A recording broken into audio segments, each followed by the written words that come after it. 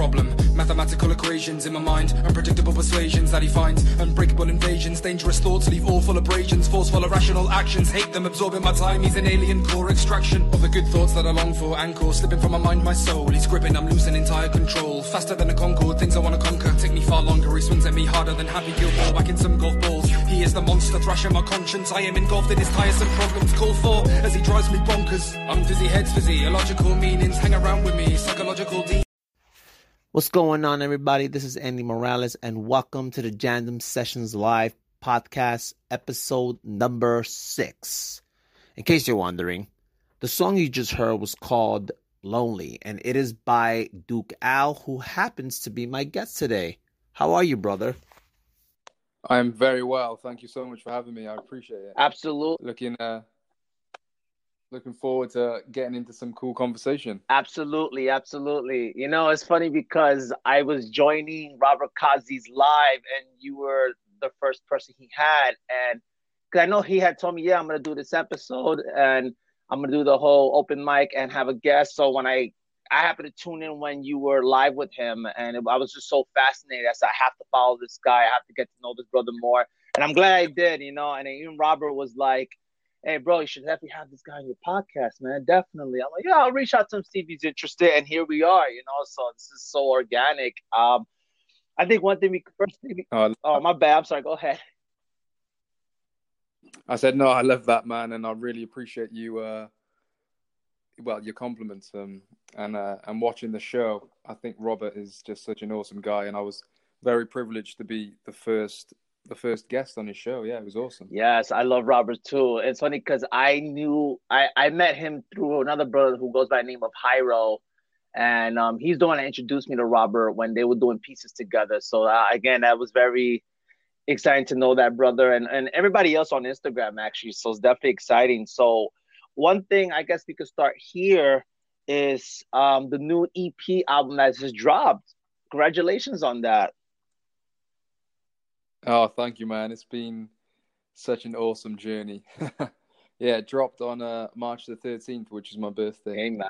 And it's called 13th of the 3rd, 1994, which, of course, is my date of birth. And the reason I called it that is because when I look back to my projects, I want to remember that to be, you know, my first project. And I thought it was a really cool title just to sort of introduce me as well as an artist. And the first track, then 13, gets straight into the nitty gritty of who I am and what I'm about. So, yeah, I'm really just proud of just achieving creating my first EP, and I just hope people can listen to it and hopefully get something from it, man. That's the reason why I do this. Amen, you know? Amen. And I definitely agree with that. You know, not just gain inspiration, but to also give inspiration to those who are uninspired, if that makes sense. And I wanted to talk to you about the song "Lonely" because if I'm not mistaken, that's their single, right? If I'm not mistaken. Yeah, that's the single. Yeah. So talk to me about that song. So "Lonely" was a song which I first got the instrumental back in 2020 February.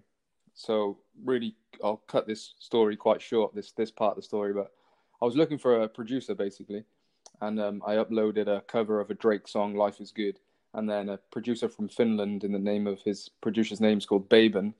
He actually liked the song, and at the time, you know, I was seeing people who liked my music, seeing what was going on, and I clicked on his profile, seeing he was a producer, and then liked his beats. I thought, oh, that's cool, you know. And I feel like the universe was answering me, you know, or, you know, God was answering my prayer or answering what was going on in my head, thinking I need a producer to really work with, but not just to work with, but somebody who gets me and we like gel with naturally, and it's authentic. So I messaged him just straight away saying, hey man, would you like to collaborate? I think your music's awesome, type thing. And he said, yeah, let's go for it. But it wasn't until April when we were put in lockdown where we actually started really talking properly. And then "Lonely" was the first song of the EP we did. We started video calling. A very good friend of mine now, and then I said to him, would you like to do an EP? And he was well up for it. So it's awesome. So that's organic in itself. And then with "Lonely" being our first song, I've always wanted to do a song which is basically sort of talks about my struggles with alcohol, to use it as a negative coping mechanism to battle my own OCD. Now, OCD is a very misunderstood mental health illness, and I also wanted to break some of the stigma with the song as well. So it's a very important song for me to do. And yeah, I dropped the music video not long ago as well, so that's got a bit more of a visual about how basically when I was a bit younger, I was having all these intrusive thoughts. Everything was so difficult to deal with, and I wasn't educated enough on my own mental health illness, because education is power, as you know that. So yeah, I turned to alcohol to try and fight that, and that's what the song's about, really. I'm just trying to be raw and real, and with everything that I do, including this song. My little slogan is I create to relate and educate. So relate to people who are going through certain things in life, in this case mental health illness, and more specifically OCD, so they don't feel alone, and so they can maybe reach out themselves, and as you said, try and inspire others to reach out and get help, and recognize those negative coping mechanisms in their life, because we all have them, unfortunately, but we just need to try and trade them for those positive coping mechanisms, and then educate people who just don't understand, man. You know, as I said, OCD is a very misunderstood mental health illness, and you know, more awareness needs to be made of it worldwide, but not just OCD. Like, many mental health illnesses are so misunderstood, and as I said, knowledge is just power, and if we can all just take the time just to educate ourselves even a little bit about different mental health illnesses, even physical illnesses, we can have so much more understanding in the world together. You know? No, I definitely agree with that.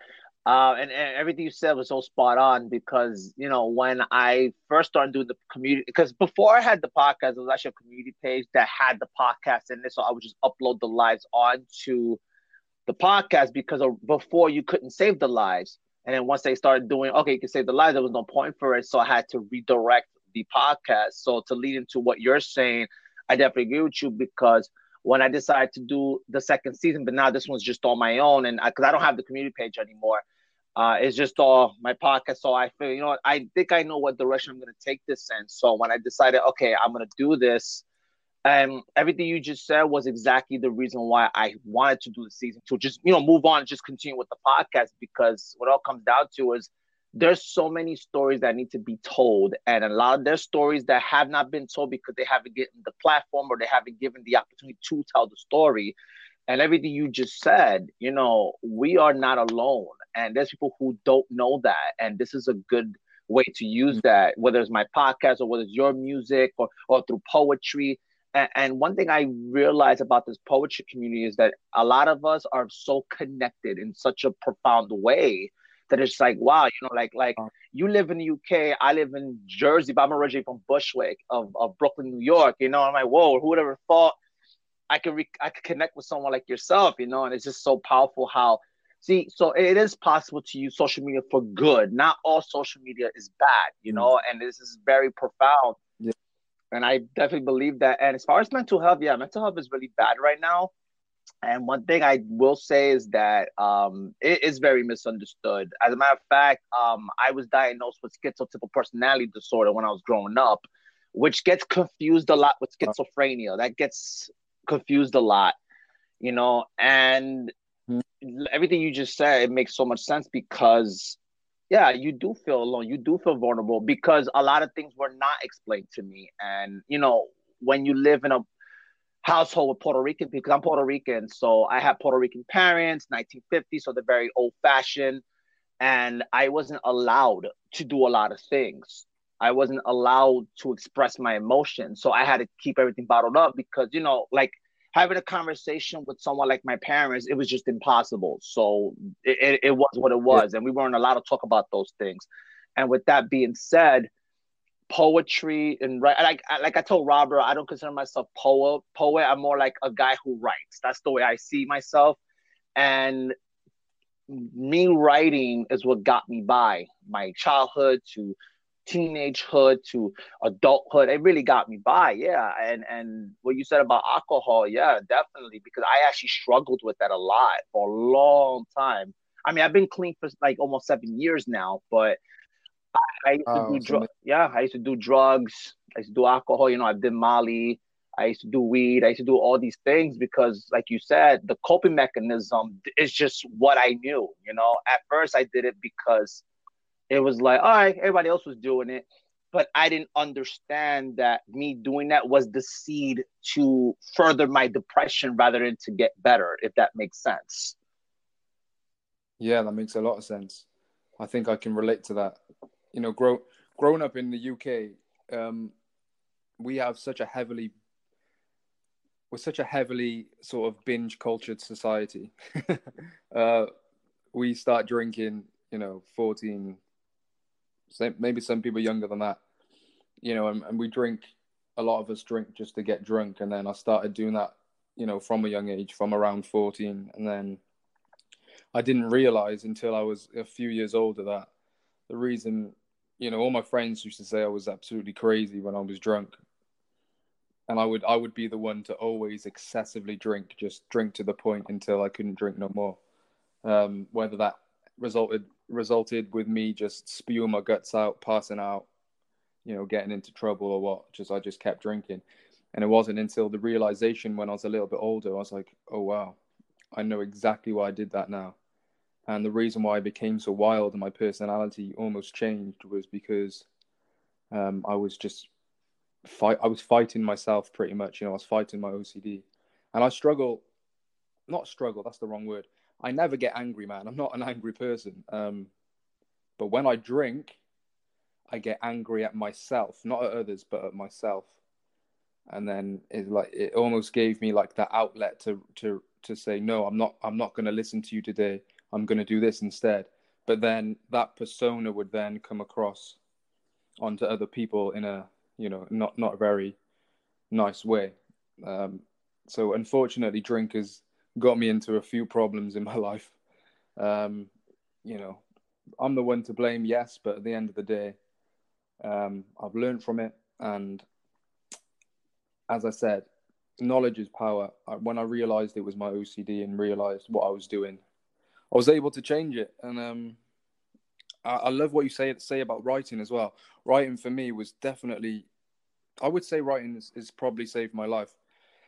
I mean, before the alcohol, I used to cope straight away with the pen and the paper, So that was my initial way of. That's how it got me into poetry, got me into writing, because I was just writing poetry and raps about all these crazy thoughts that I was having, and I didn't want to tell anybody because I thought everybody would think I was crazy.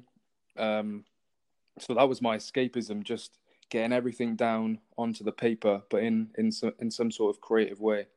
And it's been with me ever since. Even though as I said, I've tripped over a few times, on the alcohol and things like that. But yes, it's still with me today. And now I'm trying to be as impactful as possible, man. As you are with your podcast. No, your podcast is important. So what you're doing is very important work.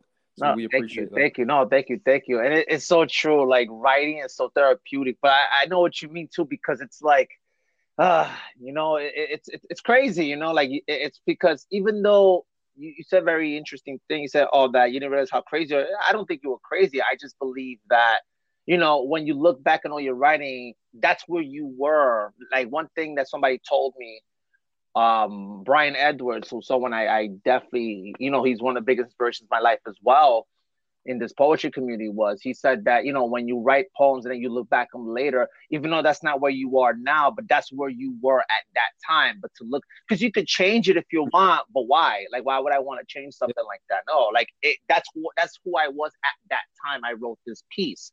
That's not who I am today, but I can look back and be like, wow, I could appreciate that. Yeah, that's powerful. Yeah, I like that. That's a good thing to do. Look back on your poems and never change them, man. They represent you. They represent you of a different stage of your life, emotionally and physically, or whatever's going on. So it's almost like a rhyme diary, we should say. Yes. Yeah. So, with that said, would you like to share a piece with us? Yeah, I'd love to share a piece with you. I'm actually going to show you the same piece that I did on Robert's live the other day because it's a relatively new piece. Okay. And it's actually a collaborative piece, but it can also be a separate poem. So when it's a collaborative piece, an awesome poet called Jax, she does her piece first, then we both synchronize this other piece, which is a response to it, and then I do my last piece, and I do my piece, which is what I'm going to do with you now. And the whole poem is basically about, it's called A Letter to Myself About Letters, but it's about how our different mental health illnesses challenge us when we try and learn poems. So basically, OCD throws like intrusive thoughts like at every letter you can imagine, and attaches them to every letter. When I'm trying to learn my poems, it just likes to try and steal my concentration, and it becomes very stressful for me to learn poetry, to actually learn my poems. So I wanted to sort of explore that, and I don't think it's really been explored before, which is why we've created this. So here it is, man. All right. A letter to myself about letters. Letters let us communicate when the pen is on the page where your hate cannot be betrayed. They are my escape. Let trust illuminate between the gaping hole in which I create to keep you in the shade. Let us break like an iceberg of lettuce where our layers are laid for all on display so they know you and how you manipulate me. Let a race for letters zoom at a pace where cadence dances, an informal sentence structure, a free flow, unique changes, no life sentence, just me, my life behind these bars, these stanzas. Whoever wins may point to a place of how the brain interprets the letters I choose to be a part of my portrait. All I want to do is write meaningful words which relate and educate my fellow humans with a seamless flow. Letters let us loathe, lonely, licking lips, getting ready to spit. But this time, who won the race? Will I trippity trip or slippity slip on the tippity tip of my tongue? Where I'd run into a sudden fatigue, where the letters don't flow so quick. They slow stick to my enzymes as if they become chopped up, then you end rhymes quick. My mouth, a letterbox full of your hate mail. I digest lines as they pass through my intestines into the toilet as my shit. A reversed verse because I lost the race and that's it. Even if I rehearsed, I choke, yeah. It's the nerves, but it's also this bloke, this person, this version of me within me. Yes, I'm talking about you, OCD. With each letter, you attach a character that's dark and gloomy, which detaches my concentration. I must perform compulsions to feel okay as they start to consume me. Anxiety through the roof. I complete my compulsions, yet fears soon resume, see? They are mentally traumatizing, R-rated. Nothing's ever A-OK because you, OCD, have no R-E-S-P-E-C-T for me, frankly. Let me put it frank. Links to my mental health lead back to you, the founding father of my mental suffering. A Frankenstein horror show you show me when I am trying to learn my words, my poetry. So I'm going to keep this PG-13 to save the triggers.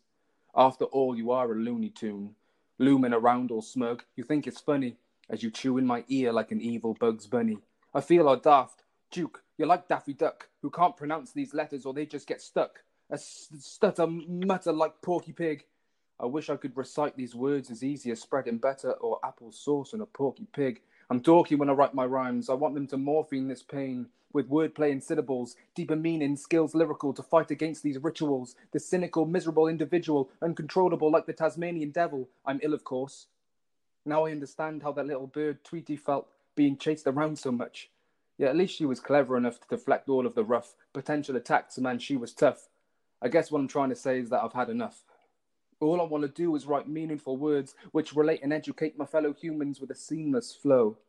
These characters form my poems. With each letter, I'll get better, I'll forget your OCD. All of those intrusive thoughts you hopelessly feed, throw at me. I am the competitor competing for my mind. You're my vendetta, a part of me forever trying to stop me from living life. Yet you will never stop my rhymes. That's me. Wow. That's wow. Wow. I just had a sip of my tea. No, it's fine. It's fine. Wow. Oh my God. Wow.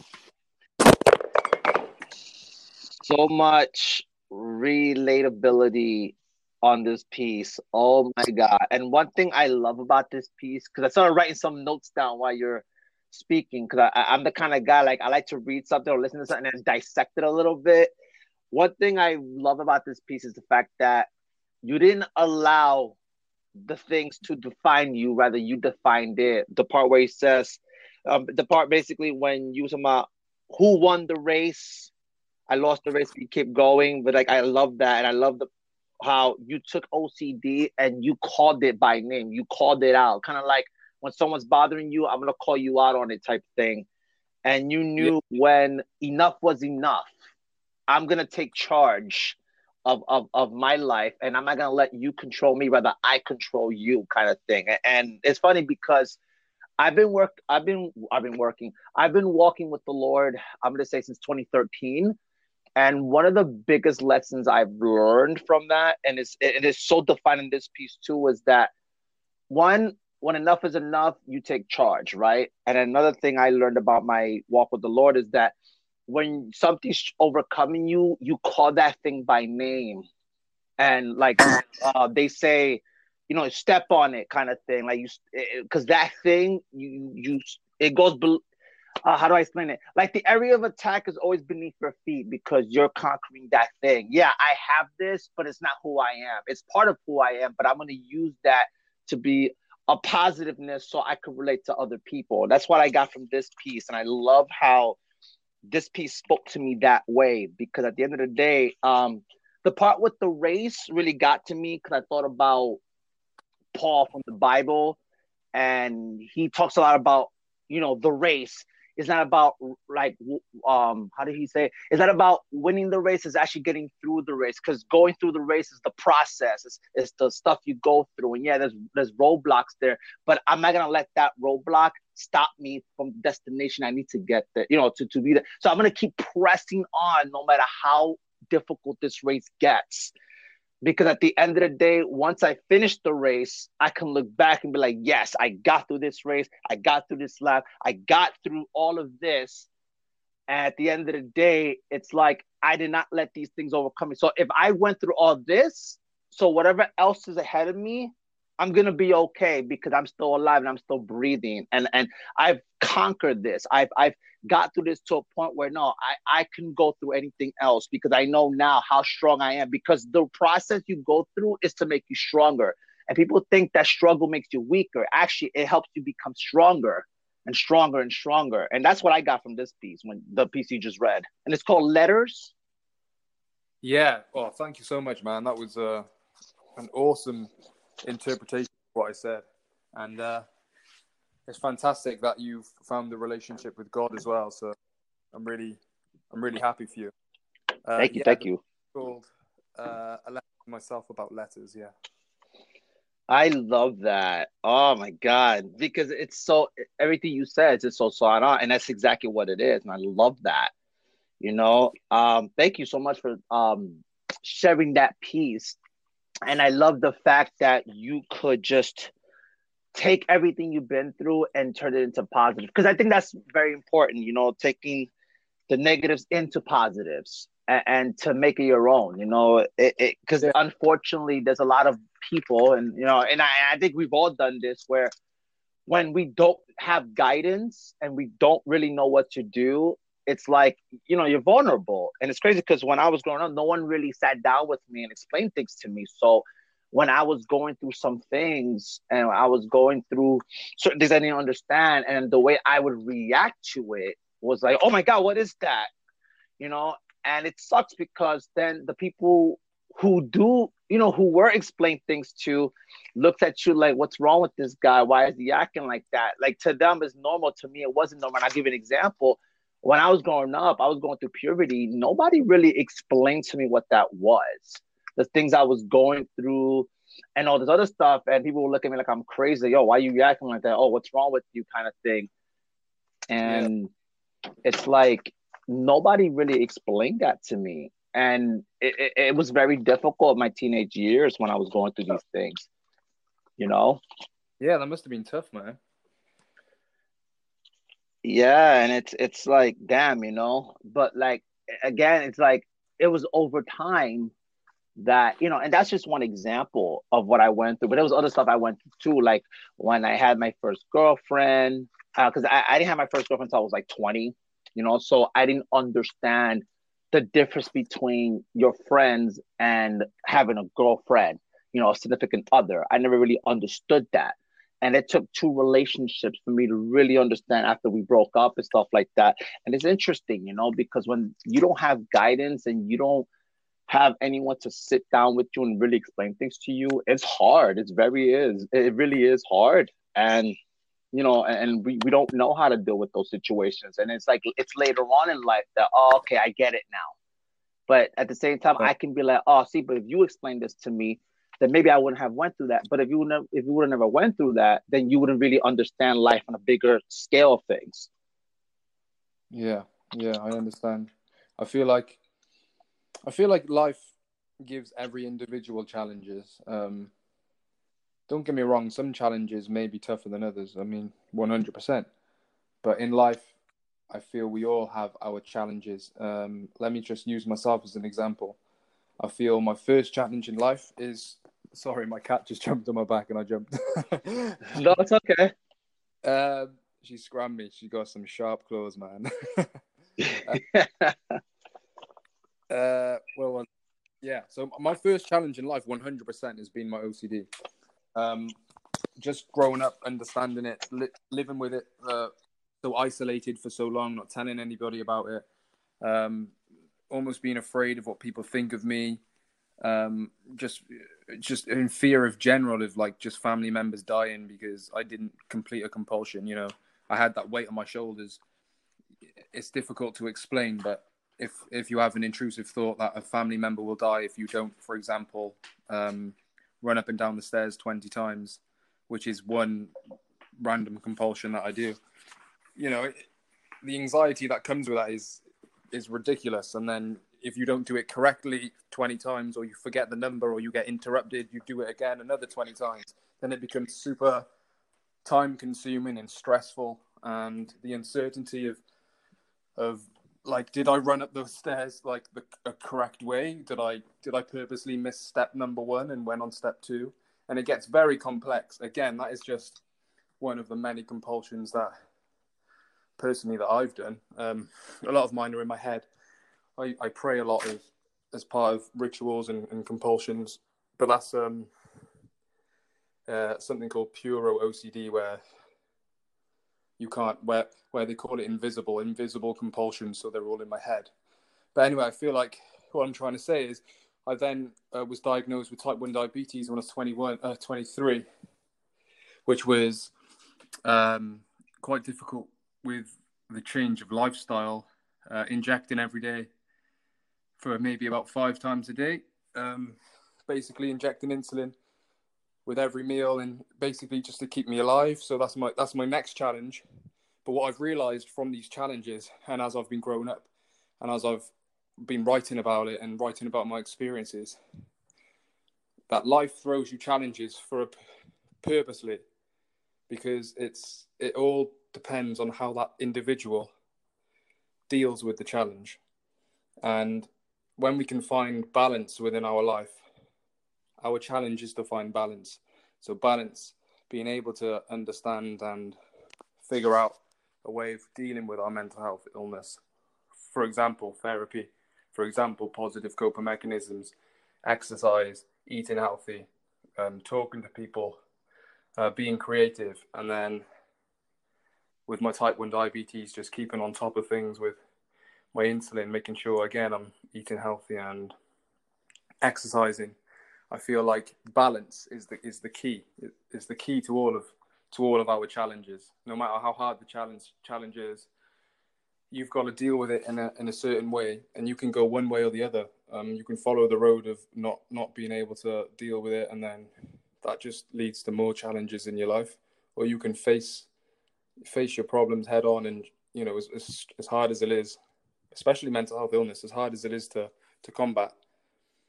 Once we do combat it and face it, that is on the other side is life really is living and finding that balance to succeed, to achieve, to just be unstoppable. Basically, that's what I'm trying to say. If that makes any sense. No, it does. It does. And one thing I love what you said was the stairs analogy that you bring in. Like, let's say you're going up 20 steps, but I like how you said, did I miss this step? Did I skip a step? And I took that as a process. Like, okay, when you go to each step one by one, you're going through all the steps. But one thing I've learned in my life, if I could use that analogy as well, is the fact that yeah, I can go through the steps, but am I learning my life as I go each step at a time? Because we can go through things step by step, but if we rush the process of going through each step, are we really learning anything from that? And I think that's very profound that you said what you said because it's so true to life, and as far as the diabetes thing, my mother, has she's pre-diabetic because and I'm like really up there, so I'm trying my best to maintain what I eat because I used to eat like ridiculous, and gluttony is something definitely I struggle with, which I don't really talk about a lot, but that is something I struggle with, gluttony and trying to change the habits of eating is it's not an easy thing. It really isn't. But Yeah. like when I hear stories like yours like that, it's like wow, okay, it helps me appreciate, okay, I'm not alone, so now what do I do from here? How do I take that inspiration and apply it to my life? And that's very, and thank you for trusting me with that, for saying that, because I'm pretty sure that wasn't easy for you to talk about that. No, it's yeah.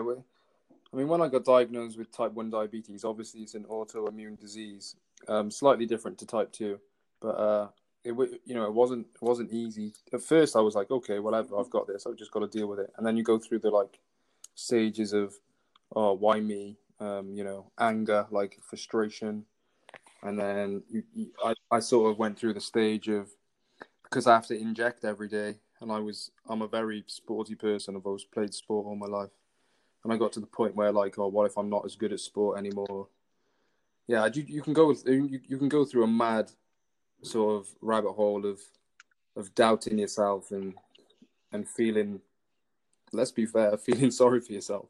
But you've got to just some way somehow crawl out of that rabbit hole and find the other side. I'm not saying like I'm bang on doing exercise all the time. I fall off now and then. Of course I do. Unfortunately, I still have a drink now and then, but I don't drink excessively anymore. I'll just drink to try and enjoy it. But that's something I'm still dealing with.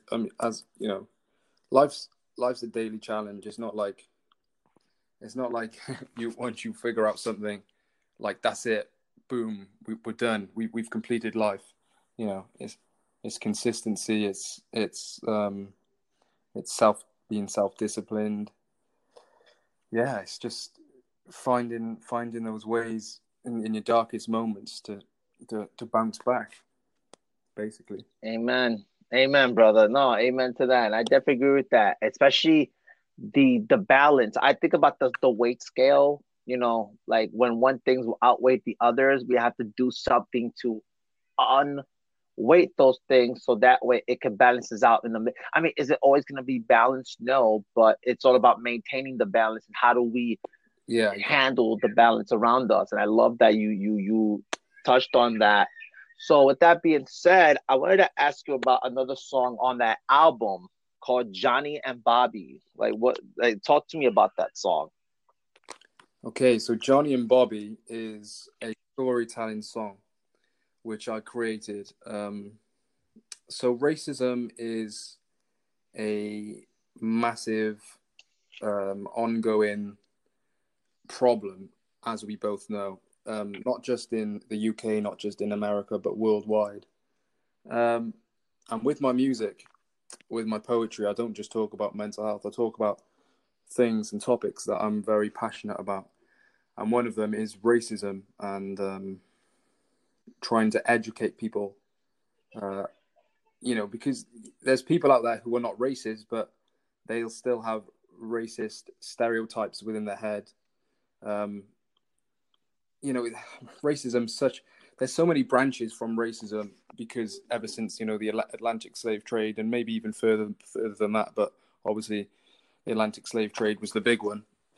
And basically I wanted to create a song which tries to, in a storytelling fashion, which tries to put two people, so Johnny and Bobby. So Johnny is starts off as a white kid, and then it follows his life. Same with Bobby. Bobby's black and follows his life, and Bobby moves in pretty much across the road from Johnny from a young age. But the song starts with Johnny's dad, and Johnny's dad's struggling for work. You know, he's a hardworking white man, trying to make ends meet, basically, and trying to put the bread on the table. So element of sympathy we feel for Johnny's dad until he sees that Bobby is coming over and playing football or a ball game, I should say, because I say ball games, with Bobby. And then he then starts to slowly tell Johnny basically what he's been taught from his dad and his granddad about black people. And then Johnny, obviously being friends with Bobby, then ends up having a completely different viewpoint of Johnny, but also he doesn't want to go against his dad, but then he still wants to be friends with Bobby. So Johnny is a little bit confused, but eventually does stick with what his dad says, and then Bobby eventually has to move because they get into an altercation, and then it goes through. Then so it starts in 1994, then it goes to 2004, then it goes to 2014 when Barack Obama was the president. This is actually based in America as well. This song, and then we hit 2016 when pretty much things start changing, and Johnny becomes, I've used Trump as an example for it. He becomes an extreme Trump supporter, should we say, but has his own sort of morals due to what he's been passed down from his dad. So he's carrying that racism with him. And then we come to 2018, and then we hit 2020 when everything went on with the pandemic and Black Lives Matter movement. Johnny is being more aggressive, trying to get people to protest against Black Lives Matter, while Bobby is working in security for, we don't know who for until we get to 2021, which is where the conclusion of the song happens. And pretty much Johnny is working in the Capitol building as security, Bobby is working in the Capitol building as security, and Johnny storms it as it did happen in real life with his following, and then they meet at the end for some words, should we say, and a bit of a realization to Johnny, but I won't tell you what the ending is. I'll let people try and listen to the song and find that out for themselves. But basically, the point of the song is showing that racism is educated, not you're not born with it. That's the basics of the song. I hear you on that. That's very powerful, actually, because when I'm listening to everything you're saying, and one thing I realized too, racism is educated, and I'll tell you why. Because I feel like, not that you're born with it, but I feel like it's more like it gets passed down to you from somebody else from a different generation. And think about one thing I thought about was a generational curse, because generational curses get passed on and passed on. So yeah, I'll pass you some knowledge, but unfortunately there's some consequences with the knowledge I pass you, because depending on how you get the knowledge, how you receive it, it either becomes a generational curse or it's a generational curse that was passed on to you. And some things, it's like a virus. Like, I mean, I hate to say it like this, but it's like a virus, right? So it's a seed that gets planted in, right? And the bigger it gets, the crazier it becomes. Kind of like a tree, like a plant. You put a plant, like if I take a little seed, I can take it out with my hand and just remove it. But if you let the seed grow and grow and grow, you need something bigger than your hands to knock the plant down or the tree down. And knocking out a gigantic tree is probably going to take months, years, or sometimes a long time before you can knock that tree down. But if you don't pull that tree all the way down to its roots, then it's going to continue growing no matter how many times you cut it. It's like 100%. David and Goliath. Like David and Goliath, let's say, I'll say that, he didn't just knock the giant out, he chopped his head off type thing. So I feel like it works the same way. If you don't cut the head off and get to the root of where it migrates in you and really pull that thing out, it's going to continue, overcoming you. And one thing I realized is, like I said, you could cut the tree down, but, evolution is an ongoing process. So even if I cut that tree down, doesn't mean I pulled everything by its roots. And they grow differently each time you cut the tree down. Definitely. I like that analogy. It's a good analogy, for sure. No, thank you. And that's how that piece spoke to me. It's just unfortunate that this is, even till this very day, like, we're still going through this. This has been going on since like the 1500s, and it's just like, wow, like, we're still going through this, and I don't know if it's worse now or is not as bad. Like, I can't say that, but what I do is just the fact that it's still going on. And there was a poet on Instagram who made a post about autism, basically, because her daughter has autism. And one thing that she was basically saying that, hey, I can't believe we're still making fun of each other. We're still blasting each other about this. And basically, she went to a park and the kids were picking on her because she's different. And that's what it comes down to. When you're different than what society says you are, it's like you're not accepted, right? And I thought, considering that life, civilization has changed so much, you would think maybe some things would decrease, but actually it's increasing, and it sucks that this is what we have to go through even to this very day. Yeah, there's some things we have to filter out now because, let's be honest, you can't just say anything. So maybe in that sense, maybe it's not as bad, but it's still bad because as old things come to pass, I guess new things come to I can't pronounce that word. Fruitation. Am I saying that word right? Like it becomes different, Fruition? Did you mean? I think that's what I meant. Yeah, I think that's what I'm to say. That makes sense. 100%. I think I like to use like a bully in a playground. I think a lot of people unfortunately are sheep, aren't they? And they'll follow maybe the person who's got the most power, for example. So you have the bully in the playground who will pick on a weaker kid that they think's weaker. A kid that they think is weaker, and then nobody or hardly anybody ever stands up to that bully and stops them. They join them before they'd stop them, because the majority of people would, because they're afraid of then being bullied. And I feel like when it comes to racism, I feel like, the slave trade was the Atlantic slave trade, which is pretty much where, the modern day, slavery as we sort of know it stemmed from. I think the root, I always used to think the root was power and money. I used to think people were driven by power and money. And then I thought a bit deeper, and I thought, well, no, actually, to get power and money, there has to be something else going on, which made me realize that I believe the root of racism and the root to a lot of problems in the world is selfishness. So what I mean by that is people would take people from Africa and sell them because they were being selfish, because they knew that was going to make them the most money at the time, and they didn't really care for anybody's lives.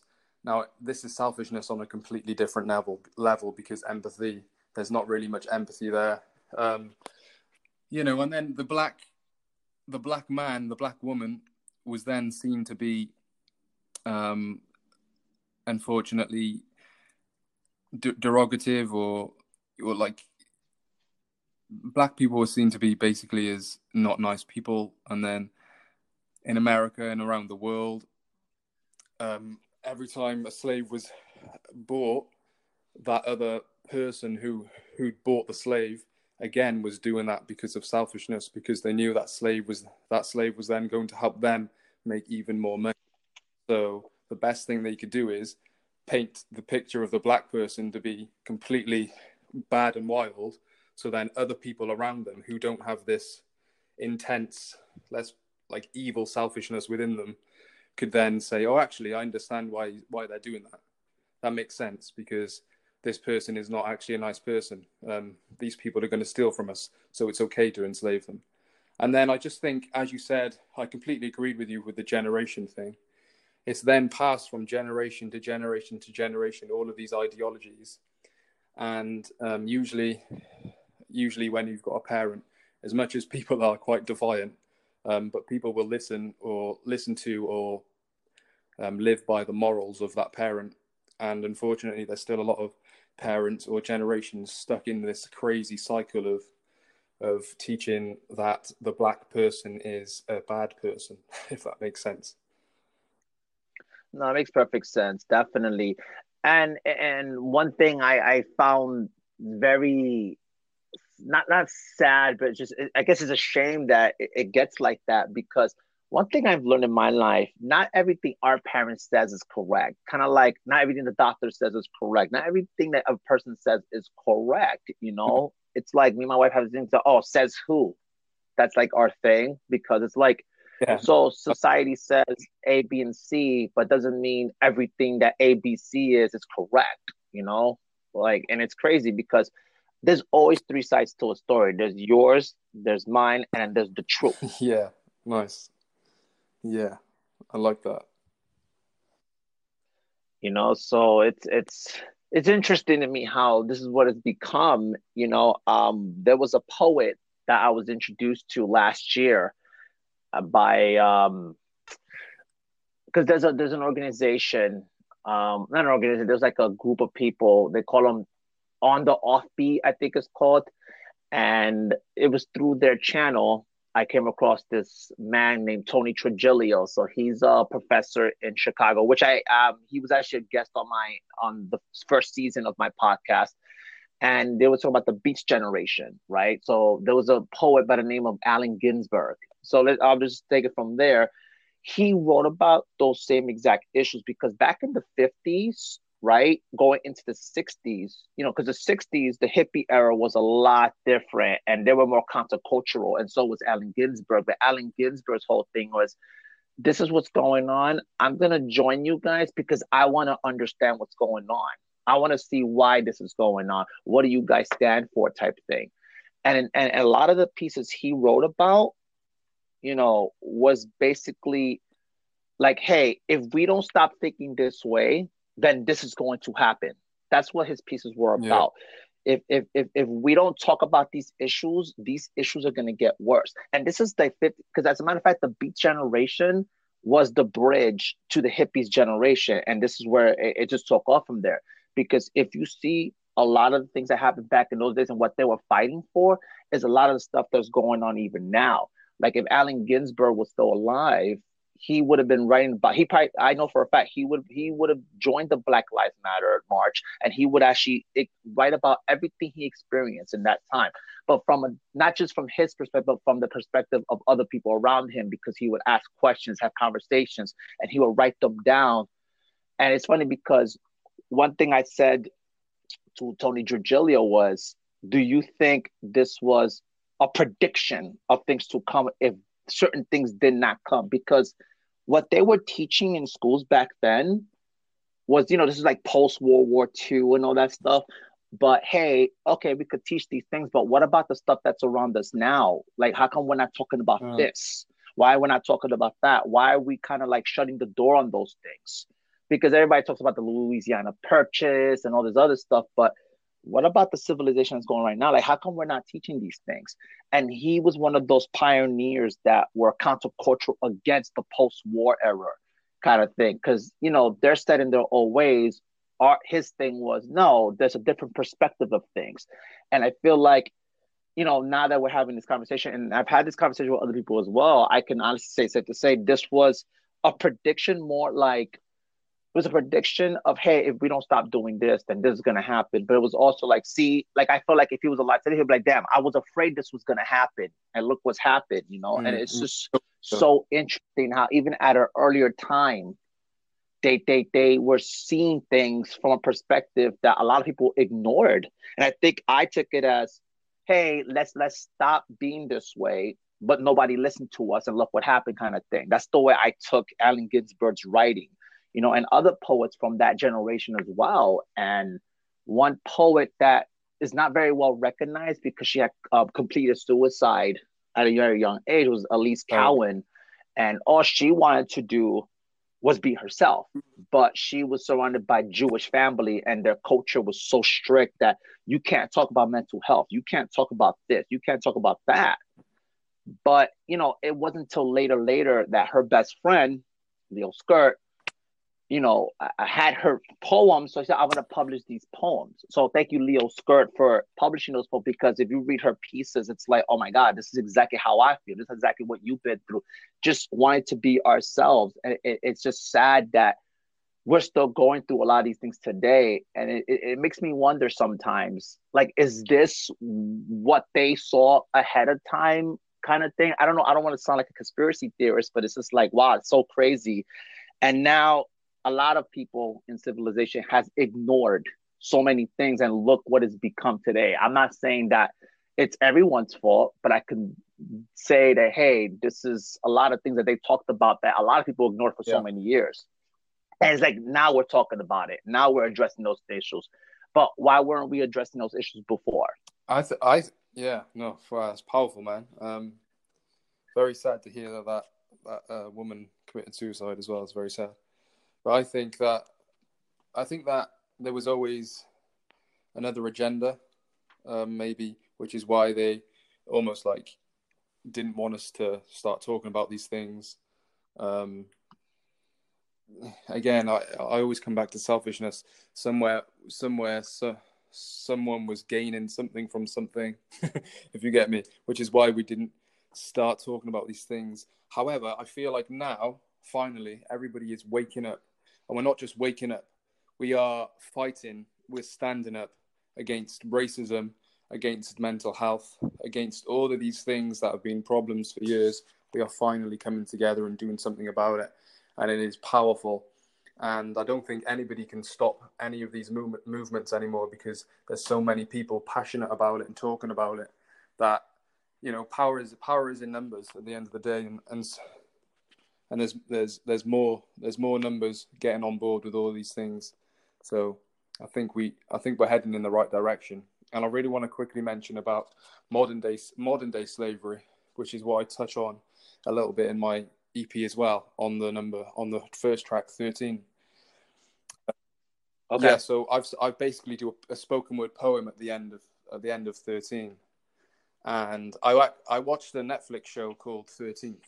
It's about the 13th Amendment, and basically, it's almost as though they've traded all these, they've traded basically brutality in the form of lynching and all the rights that black people didn't have. They've traded that for now incarceration, and incarceration is becoming a massive business. And it seems like, just from watching that documentary and doing a bit of research, that is almost the new form of slavery, get people incarcerated for years for just doing, petty crimes and stuff like that.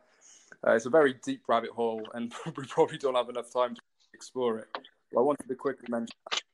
We could explore it. No, go ahead. No, go ahead. Yeah, because this I really think that, again, worldwide, there's a gain for somebody somewhere, and all these corporations are making money of things. And if they make incarceration a business, they're going to throw more people away for petty things.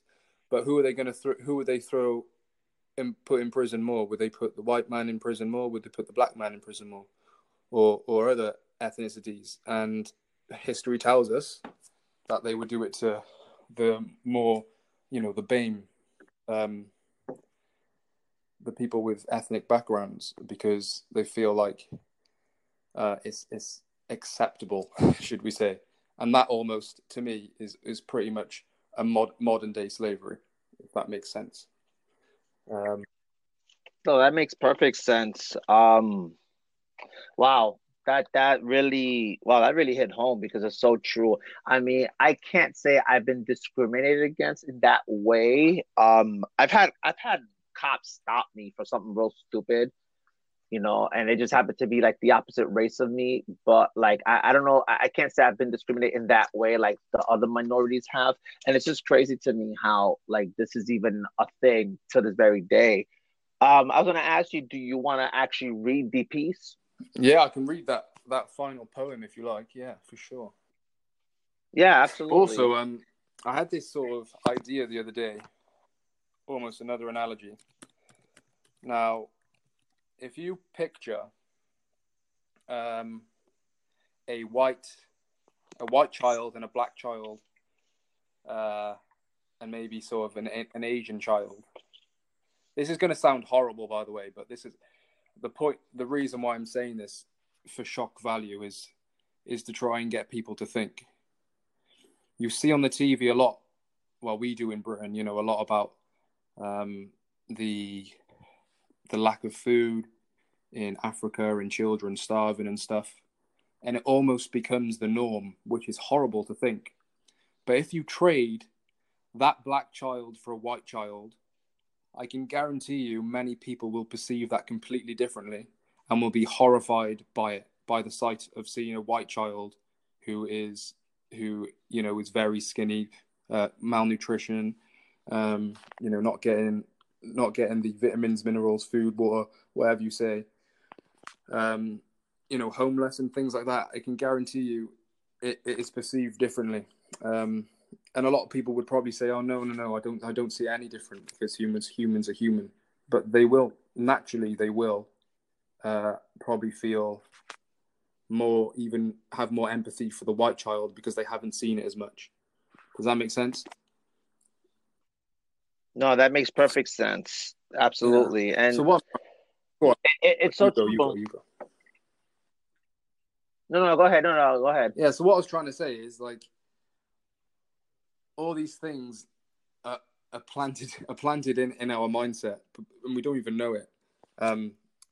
Even down to the fact, like I just said, about them people constantly showing how bad Africa is, which is terrible, by the way. Like Africa being the motherland where I believe humans came from. How can that be one of the most the continent that is starving? It just baffles my mind.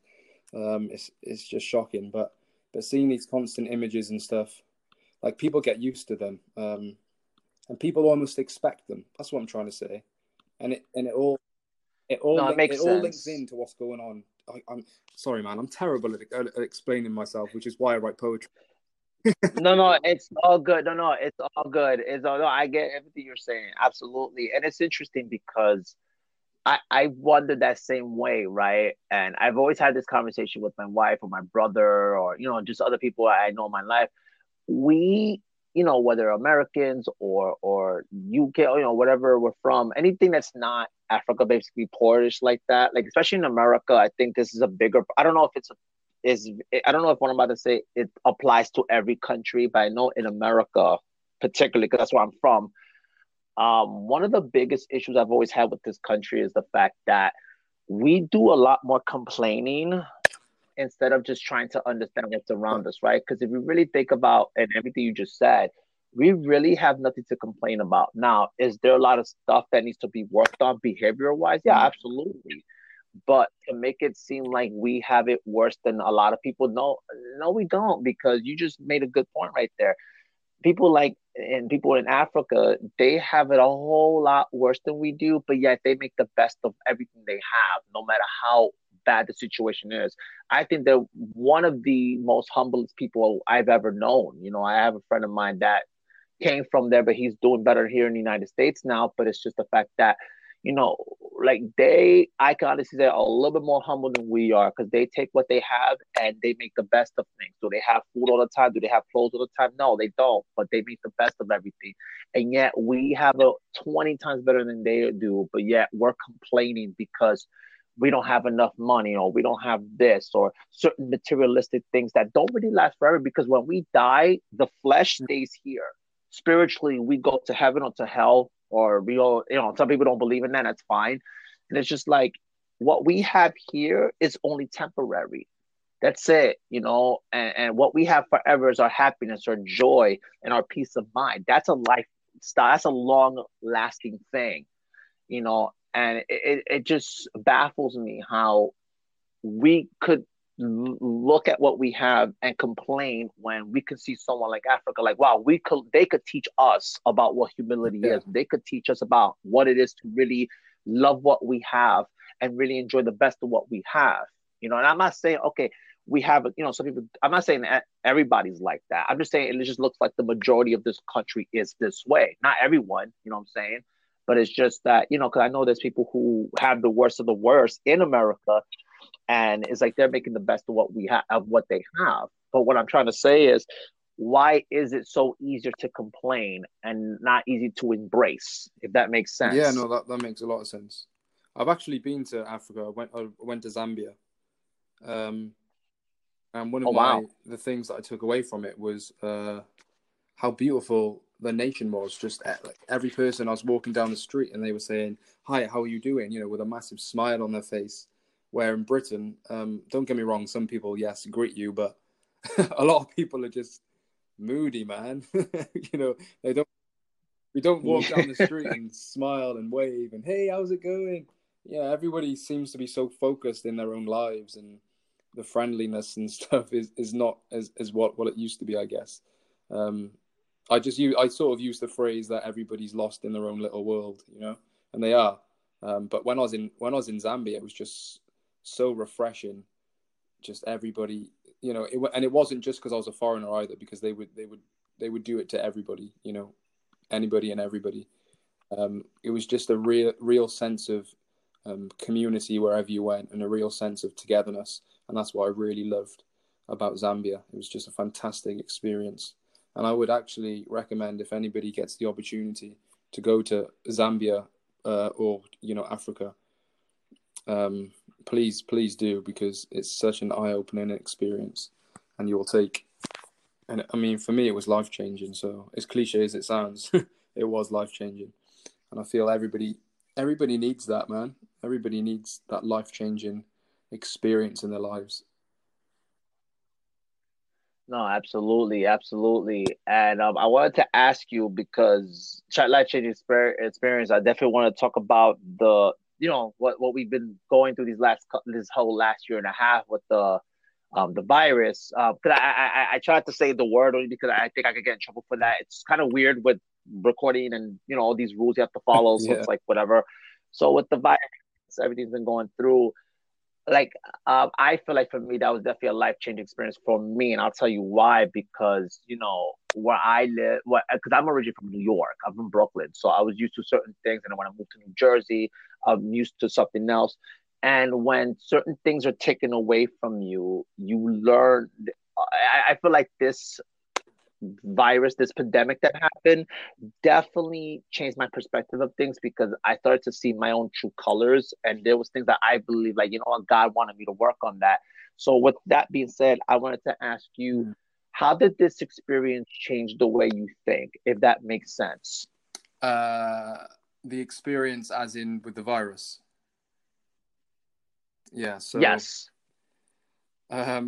The experience with the virus, you're going to find this maybe quite, I don't know, I can't think of the word. I'm such a deep thinker, and I've expressed a lot of my deep thoughts, from a young age. Put it this way, at 16 I wrote this: everybody's lost in their own little world. They feel the universe revolves around them as it twirls, but they've been hurled into a mind-controlled state, influenced by the media. They've taken the bait, manipulated by a force that is seen to be great. Murderous cowards, a power that will soon have its fate. The secrets of the universe, the secrets of the planets. I seek, I find, and I damn sure demand it. If we keep turning a blind eye, then we will all vanish. From nothing but a conspiracy, this is soon to be carnage. The government, they're nothing but thieves. They steal from you. They hide things from us, never show us the truth. Like Tupac, I still see no changes for the better, but change will come soon, depending on whether that change is for the good or for the bad. Together, we gotta protect one another, open our eyes, find release from our hypnotized minds. A society is living in the broken dream. The only hope is our spoken schemes, but all I hear is silence as they choke our screams. Oblivious violence as we continue to live in modern day slavery. So basically, that was my way. I said a minute ago, I'm not very good at explaining myself. I'm better at writing poetry and raps. But I wrote that 16, That's 17, fine. which is basically saying, you know, we all need to wake up and stop conforming to all these rules of society, like the 9 to 5 job, the societal that this world has. And when COVID happened, it sort of, oh, sorry, I wasn't meant to say that, was I? When the virus happened, It's fine. Yeah, it's I feel fine. like a lot of people, including myself, I mean, it did affect me to a point, because I thought, right now I can work on my poetry and my raps, and I can really make an impact. But also, I feel like it gave everybody what I've always been thinking anyway. It gave everybody the freedom to look and reflect on their lives and see whether they're happy in the job that they're in, or whether their life is fulfilled, or whether they want to go out and chase their dreams. They want to take 6 months to explore Alaska, or like Right. it gives people the realization to really look at their lives and think, wow, what am I actually doing? What am I doing with my life? I've been in this job for 10 years now. Okay, it pays my bills, but am I fulfilled? I'm just, I travel, I get in my car, I travel to work, I have lunch, I come home, and then I do that 5 days a week, and then I have a weekend, I might have a drink with some friends, and then it's back to the grind again. And then let's say they have one holiday a year. Okay, I'm not saying that's a bad life. It's really not. There's far more people worse off. That's not what I'm saying here. What I'm saying here is, we as human beings, in my opinion, have a purpose on earth. We are also travelers. Everybody should be able to explore this earth without, like, the thing we're all held back by is money. Let's be honest, because we need money to do stuff. But I'm hoping that this is given the opportunity for people to maybe be able to be a bit frugal with their money, and maybe think, this materialistic item here, which costs this much a month, that I don't really need, and maybe I can take one day more off work a week, so I have 3 days weekend, so then I can go out and explore the world on the weekend, or I can put more time into my passion. I can write that book that I wanted to write. I can create those poems that I wanted to create. I can start that art class that I wanted to do. I can learn how to plaster walls. Whatever. That's the biggest thing for me, that people look at their lives and reflect and think, no, this is not right. Let's change this, and let's be happier, and let's just try and achieve more and see more things in the world. Again, if that makes sense. Amen. No, amen, brother. No, amen, brother. And honestly, that's the way it should be. Unfortunately, it's not always the case, but that's the way it should be, in my opinion. I definitely agree with you on that. And it's true, because I thought about it as, okay, yeah, like you never want to look back in life later and be like, damn, should I have done this? I could have done this. What if I would have done this? Would have, could have, should have, but didn't, or I did, or I didn't.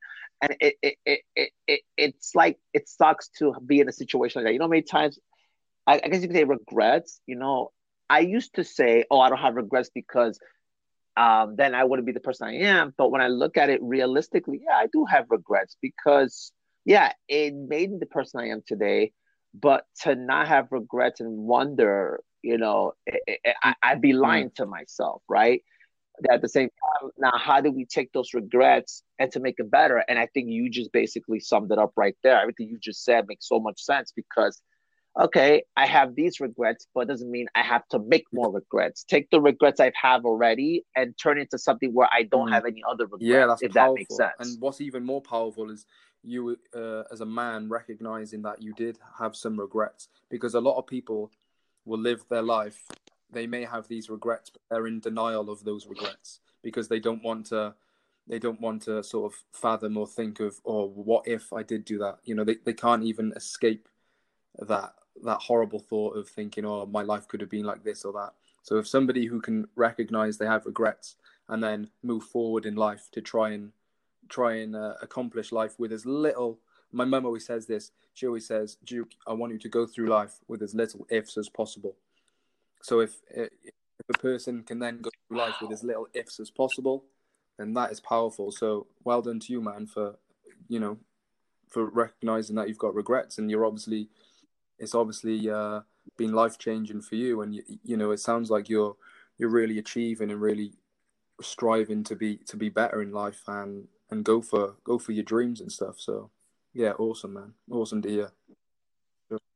Wow. I love that. I'm so good at, what I'm gonna do after this? Once, like I put the episode out, I'm so good at write a quote. I'll say, by Duke L, obviously I'll say, and I'll put that, live life with as little ifs as possible. I love that. I never saw that until now. Like, wow, that is the best way to look at life with a little ifs as possible. It's so crazy because I saw a preaching that, it sounded funny, but I know what he was trying to say. He said, we can't go on life if you're always looking at your butt, right? And he's not talking, at first you're like, oh, that's funny. But no, he was talking about not butt as your butts are, but buttocks. He mean butts as in like, oh, like everything is but. I want to do this, but. And it's like, if you want to go into your purpose, you want to step into your future, you can't live in life with your butt, but I'm not qualified. I don't know the right people, but I don't know this, but I don't know that. You can't live life if you're constantly being followed but your butt. You know what I'm saying? And that's what it reminded me of when you said that. Live life with a little ifs as possible. I love that. That is the way it should be. Do we always follow it? No, but I love that because wow, I've never even would have thought of something like that. You say your mom told you this? My mum's a very wise woman. She told me that at a young age. Oh my God, that is so powerful. Tell I said that's powerful. So of course, we're gonna bring this to a close. I just want to say thank you so much for doing this episode with me and being a part of this journey with me, and however we can continue supporting each other, definitely. And with that being said, do you have any final thoughts that you want to bring in? First of all, I didn't get to read that 13 piece, but that's absolutely cool because what I want to say is everybody who listened in, number one, thank you so much for listening. I really appreciate it. I hope you've been inspired or maybe learned something from me. And maybe you can have the strength to be more open about your mental health or something that's going on in your life which you want to sort of tackle. And please, I would really appreciate if you checked out my new EP. It's out on all streaming platforms. It's called 13th of the 3rd, 1994. It's my date of birth, and yeah, I'm just really proud of it. And each song is meaningful. I'm all about meaningful music. 7 tracks. Yeah, please check it out. And I want to leave with this. Basically, I want to say that in life, we all have opportunities, and a lot of us procrastinate, and maybe we say no to some opportunities because we're scared or because we're not quite sure how they're going to happen. I'm going to give you one example now, and that is this podcast.